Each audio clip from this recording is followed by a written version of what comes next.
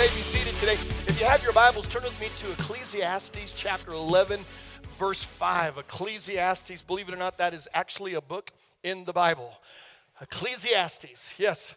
Now, I don't know if you're like me. In fact, let me just quick show of hands. How many of you here today, you deal with allergies a lot or from time to time? Hold it up really high, okay? If you're like me, if I'm not careful in keeping an eye on my allergies, it starts bringing sickness into my life. It kind of starts off with, just maybe a little bit of congestion, a little bit of maybe a headache, and then it kind of becomes a little bit of a cough that happens kind of sporadically, and then all of a sudden I'm going to bed at night and I'm dealing with drainage and I'm coughing all night long. Y'all ever deal with that? And what's really interesting is typically how long it takes me to actually recognize, hey, my allergies are jacking up. It just like it kind of sneaks up on me, because there are actually some things that we can do when we're dealing with allergies that are essential functions, adjustments that we can make that really just help us to change the situation that we're dealing with. There's a part that you actually play in that. And, I can take an allergy medicine. You can use a neti pot. Y'all ever done that? The neti pot, it's where you pour water in one nostril, it goes up through your sinus cavity, and it comes out the other side. Go home and try it. It's life-changing. It is a spiritual experience, I promise you. I could turn on a humidifier in the room, because sometimes it's just I'm getting a little bit dried out. I can get the proper amounts of sleep. And all of these things are actually vital. They're important. They're things that will actually help change my health. And a lot of times in our walk of faith, there are things that are vital. There are things that are essential. The fruit of the abundant life that God actually has for us. In fact, the Apostle Paul in Galatians chapter 5 helps us understand what that fruit actually should be in the life of a believer. Just so you know, as a child of God, every fruit of the Spirit already resides in you. Sometimes it's just in a seed form and it's not actually coming out in fruit yet, but it resides in you. So here's how Paul writes it in Galatians chapter 5.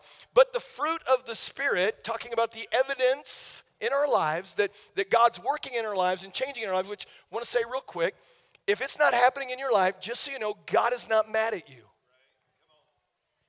He's not mad at you when you're unloving or when you're lacking joy. Now, he wants you to have it because it's the abundant life he has for you. But the fruit of the Spirit is love. Christians should be the most loving people in the world. Okay, y'all, you have to do a little bit better than that. Christians should be the most loving people in the world, because the love of God has been saturated into our heart. It literally has to flow out of our lives. So it's love, it's joy. We should be joyful all the time. We should smile a lot more, right? We should have peace, forbearance. I actually like the word patience a little bit better, because, man, that's the thing that some of us can struggle with. Patience, kindness, goodness, faithfulness, gentleness, and self-control. Paul is helping us understand that resides inside of us, and because we're followers of Jesus Christ, those things should be flowing out of us. Those things are vital. They show us how to act or behave, and so when our acting or behaving is contrary to there, we can make an adjustment and go, you know what? I can actually be filled with joy because I know the fruit of the Spirit lies in me. We can actually adjust that. We know those things we begin to understand those things that are vital to our relationship with God. In fact, Jesus said this in Mark chapter 16. He said this, "These signs shall follow them that believe." And he starts to list some things, and I don't think Jesus was trying to create an exhaustive list.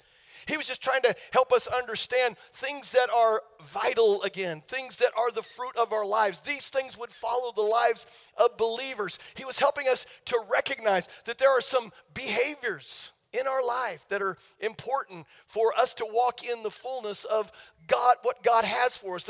These behaviors help us to recognize and understand when we are believing right. Because even as believers, followers of Jesus Christ, we can have janky believing. We can be messed up in our believing. And like, for instance, when we talk about entering into God's rest, in fact, it's one of the only places in the Bible it talks about us laboring. And it sometimes is a labor to enter into God's rest, because you got so many things going on around you that we're to labor into God's rest, because if we don't, we become worried, anxious, and afraid. Those are not spiritual gifts. They're not. Sometimes we're concerned as Christians, but sometimes it's just worry. And all of a sudden we start dealing with depression. We're feeling the weight and the heaviness of some oppression. And it's a sign, our vitals, that we really don't fully trust God with our lives. And again, God's not sitting up in heaven going, oh, I told you, just don't even talk to me. Come back in a couple of weeks. No, he's helping us understand, look, it's time to make an adjustment. So I want to look at this morning at this verse in the book of Ecclesiastes. And I'm not sure, what you think about when you hear the book Ecclesiastes, but every time that I'm reading through the Bible in a year, when I see the book of Ecclesiastes coming up, I start dreading it. Because if there is anyone in the Bible who probably needed to be on Prozac to help deal with their depression, it was Solomon, the writer of Ecclesiastes, especially when he gives his current take on life, that everything is meaningless, right? Like any of us really need to hear that. And he seems in this book to kind of move in and out of these philosophical discussions of life. You know who Solomon was? The wisest man that ever lived. So he's a brainiac. I mean, he's moving out of these amazing philosophical discussions to these practical proverbs of truth. And he connects us with a lot of things as you read through there. And he connects us with the role of God in this human experience we call life. And he connects us to our role as we walk through life. And in these chapters, he's almost has this sense that he's coming to the end of this book, that he's trying to download a bunch of these truths. And he gives us, again, these abstract principles that you sometimes have to think about because it doesn't fully make sense for us the way that we think. And he's teaching you and I actually how to read the signs of life. That there are signs in your life that are helping you understand when you're on the path of life and when you're not on the path of life. And understanding the signs of life are important. They're vital. In fact, just like me with my allergies, too often as followers of Jesus Christ, we are off the beaten path and we've got all of this junk showing up in our lives and we keep pointing at somebody else or a circumstance or situation saying, hey, that's causing this. This is making me do this, when we don't recognize we've simply stepped off the path of life. I love the quote that Eleanor Roosevelt said, that no one can hurt you without your consent. And when we start understanding the proactive nature that God put inside of us, we now can look at the signs of life. And when we have some flashing lights of caution, we can make an adjustment. We can begin to understand some things, because sometimes we talk about spirituality in a way that seems really disconnected to our life. It seems like church is this thing that we actually just do for the check mark, or the thing that we're doing, that we do this. It doesn't really apply to our life, that it seems sometimes to be disconnected from our everyday life. The out there understanding of spiritual things don't really seem to work out in the nitty gritty of everyday life. And so in Ecclesiastes, Solomon takes us through this tension of truth, if you will, where two things are kind of pulling against each other, of God's involvement and our involvement in life. And there's been a lot of discussion lately about God's involvement in the world. And sometimes, the only time we ever equate God's involvement is when something bad happens. It was an act of God. No, it was an act of nature, Mother Nature, just saying. Anyway, it was just an act of something that took place. And sometimes when we look at all the crazy things that are going on in our world, because there are so much things that we're exposed to on television, it's actually overwhelming. And you look at all the things that are going on TV, and sometimes it is hard to wrap your mind around how can all this be happening? God really is in control. Why is all this stuff happening? When people in the world, what they deal with on a daily basis of war and bombings and mass murders of humankind. That when we look at the social unrest in this country, that sometimes political people for their own political agenda will pit people groups against one another, against authority. And when we see things like this happening again, it seems really challenging for us to wrap our minds around. And sometimes as we're looking at these things and we see how difficult other people's lives are, we recognize that we really don't have it that bad. I mean, have you ever had that moment when you see someone else's life in disarray because of something that they did or something that someone else did, and you step back and go, you know what? I don't really have it that bad. You see some things that happen to them, and suddenly you begin to recognize, you know what? I just need to take a step back and be thankful. Because sometimes when I've had a hard day and I'm sitting in the office and someone comes in and starts talking to me about their problems, I'm like, holy smokes, I actually have it made. Y'all ever been there? So in Ecclesiastes 11, Solomon is showing us the various signs of life that you actually find throughout the Word of God. In fact, we often think of the Word of God as the rule book. The things that we're trying to do, and if we just do them enough, then God's going to love us, and then God's going to bless us. But in reality, it's a guidebook. It's understanding, it's giving us the understanding and teaching you and I how to walk in the life that God has for us. So all throughout the Word, God's showing us how to live. So Solomon uses these metaphors, and I know some of you kind of like it just plain Jane of, hey, this is the way it is, but some of you like to dig in and you like to try to understand some things about how to live life and think about the abstract way that Solomon writes. And in the middle of giving us all of these principles of life, in verse 5, he says this, in Ecclesiastes, he says this, as you do not know the path of the wind or how the body is formed in a mother's womb, so you cannot understand the work of God, the maker of all things. So in the middle of all of this wisdom of how to make your life work, he says, oh, by the way, you're not ever really going to be able to understand fully how God works. He's the maker of all things, but we really can't fully understand him. In fact, it's like trying to actually understand the path of the wind.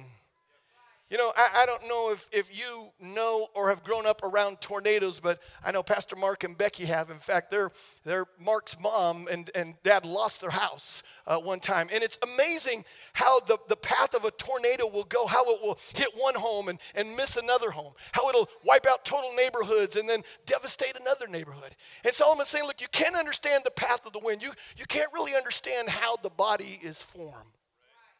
And what he's doing is he's taking us to this place that is really the tension that you and I live in practical ways in our everyday life. It's where all of us are trying to live out our faith journey. In fact, those of us that are trying to live out our faith journey, sometimes we feel very spiritually bipolar. Because we're thinking about God's involvement in our life and we're thinking about our involvement in our life. And what we can rest in the fact is that everything is under God's control. It really is. That there's a part of us that's trying to figure it out, but everything is under God's control. And while that's part of our language, it isn't actually how we live our life. We know that God's in control, but it's not how we live our life. Let me give you an example. Every night, most of you probably set an alarm so that you can get up in the morning. And when the alarm goes off, you get up and you go to work and you do the best you can at work so you can keep that job. And we do certain things to make sure certain things happen in our life. And we know that God is in control, but honestly, we get pretty nervous when things get out of our control. Because most of us are control freaks, right? We want to be in charge. So we know that God's in control, but we get nervous when things get out of our control. And we can't always understand the mysteries of God. And sometimes it just seems like life is just sort of happening. But at the same time, we're trying to figure out how to make life happen. Does this make sense, the tension that we walk in? I mean, do you ever feel like you're just not sure how you're supposed to live? You're not sure of, God, do I wait on you to change that person? Or God, do I step in and get involved and do I try to speak life over them? And unfortunately, when we try to speak life over to change someone, we end up speaking a little bit of non-life things in our life. So we're kind of struggling at times. There's this test that the people from Gallup do called Strength Finders, and I don't know if you've ever taken it. It's a great test for you to take, but there's two strengths in there that I think really express this the best, and one is called activator. And it kind of sounds like one of those Transformer, type people, a superhero robot. Y'all watch the Transformer movies? Y'all have TV, right? All right. It's kind of obvious, really, what an activator does is they activate. Activators are people who take initiative. They're proactive. And if you stand there long enough, they're going to move you right along with them. They're just movers and shakers. In fact, they don't wait for permission. They just do. They're the Energizer Bunny. These are the activators of life. And even though they can really come across as impatient, they actually see being impatient as something that is positive, as a virtue in life. Because, man, they're just ready to move some. Some of you are nudging your people next to you because you're going, yeah, that's you. And then there's this one called connectedness. And the person with connectedness kind of sees everything organically in the universe, kind of organically connected. And even though God is moving, we're all just kind of connected to this cosmic energy. And our responsibility in life is just to kind of ebb and flow and just kind of go with things. So you never strive, you just be. You just kind of exist. You're not supposed to make something happen. You just find out what is happening and then assume that God is actually doing it. So you're just kind of like a leaf to a connectedness person, someone who's just blowing in the wind, and you just kind of go wherever the wind may take you. And there are a lot of people who live like that. Every day of their life, they live like that. And their whole philosophy of life basically is, if God wills. If God wills. And you'd think that that would be a declaration of profound faith, if God wills. But really, it's just more what it means to them is, look, hey, why are you so stressed out? Why don't you just chill out? Listen, if God wills, it will happen. I have a friend who's a roofer, and he sometimes gets up on 4th and 5th story edges of the building, and he was walking, and all of his friends are freaked out all the time, and all he says is, if God wills, it's my time, it's my time. Now, I don't know if that's the way that I would choose to live life, if God wills, but that's the way he's choosing. Listen, and what they think is, if God wants it to happen, it's going to happen. There isn't anything that you can do to change it. If God wants it, it's going to happen. So we got activator and connectedness. And I understand this in my life because depending on where I happen to be in life, I can either be in activator mode or I can be in connectedness. Y'all ever find that? They don't ever seem to show up together, and it seems like one actually almost eliminates the other one. And I think that this is what happens inside of all of us, that at some point in our lives, we're just kind of struggling with this. And Solomon is dealing with this tension of truth in our life, this complex thing of God being in charge and our responsibility in it, that God is the creator of the universe. He's the maker of all things, and we can't really fully understand his mysterious ways. So we find ourselves in the midst of all of this activity that sometimes it appears to be the activity of God, and other times it's our own activity. And yet, somehow in the midst of all this activator connectedness life just seems to work. Have you recognized that? That God does some things and we stand back and go, wow, how did that happen? And other times, we're walking things out and doing things, and life just seems to work. So the real question seems to be, is God the one responsible for making all this happen, or are we the ones responsible for making all this happen? And the obvious answer is yes. It's both. It actually is both. That what we know is that the part that is mysterious, which, by the way, God should be mysterious. You know, if you could understand all the ways of God, you would instantly explode. Seriously, God downloaded all he is into your brain, you'd instantly explode. So we got to understand that, yes, God is a mystery, and he should be a mystery. In fact, he's bigger than our brain. God is bigger than the way that we think. In fact, that's why he doesn't ever ask us what we think. He's bigger than our imagination. He's bigger than our belief. He's bigger than our faith. And the ways of God seem to be a mystery all the time in our life. But listen, that doesn't mean that you and I should just drift aimlessly through life, and that we should just kind of float going from one circumstance, one situation to another. That we're not connected or understanding the signs in our life. That, hey, there's something wrong in this relationship. Hey, there's something wrong in my belief system. Hey, there's something wrong in my emotional makeup. Maybe the signs are telling me I'm not believing right. I'm missing out on some things that are really vital to my life. Because listen, when the signs of life are love, joy, peace, patience, kindness, goodness, faithfulness, gentleness, self-control, when we see the blessed life on our lives, when we see the favor of God on our lives and it's overtaking us, we can recognize, listen, I must be on the right path. I must be on the right path. Therefore, we want to continue walking on the path that is producing life. But when we see the absence of those things, and those things aren't showing up in our lives, we need to think. We need to rethink, in fact. We need to step back and say, wait, maybe it's not all of those people out there's fault. Maybe it's not my circumstances. Maybe it's just the way that I'm thinking. rethinking about, God, what am I walking in? I know that I'm blessed and highly favored because that's who I am as a child of God. So, God, what do I need to do? We need to recalibrate our lives sometimes. We need to get back to doing those things that produce life. And we got to stop doing some things, and we got to start doing some things that will begin to produce life in our lives, so that the signs of life begin to line up with the Word of God.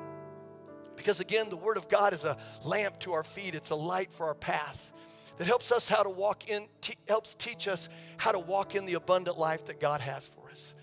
And what happens is all of a sudden we begin to understand and walk in the fullness of God. And so of course the ways of God should be a mystery, because that's the way it's supposed to be.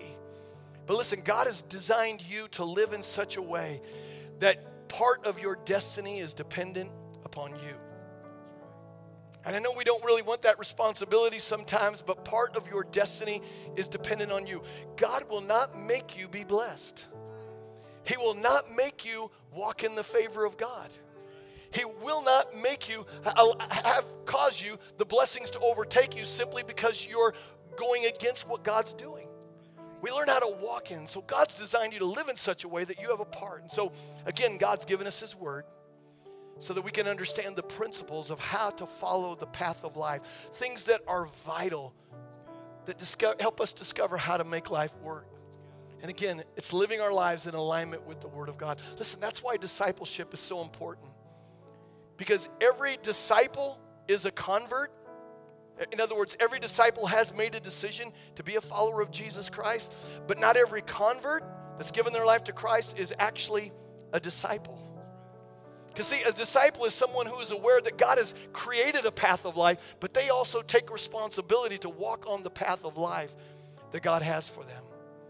So they're looking all the time at those things that are vital. And so when in their life they're not liking the fruit or the behaviors or the signs that their life is producing, because they realize that God's a good God who loves to do good things in the lives of their children, of His children, because they recognize who they actually are in Christ, they begin to make some adjustments in their life. They begin to discover the things that are vital to their life. So here's my closing question. What can you do with this message today to make some adjustments in your life and find the things that are vital to get yourself back on the path of life? Think about it for just a moment. Think about some areas of your life that are just off. Something's not quite right. Maybe it's, again, internal, some emotional. Maybe it's your health. Maybe it's a relationship. Maybe it's just an attitude that you're dealing with and keep struggling with a bad attitude. Listen, all we've got to learn how to do is start looking at the signs and start recognizing, okay, I can do something about me. I can't change anybody else, but I can change me.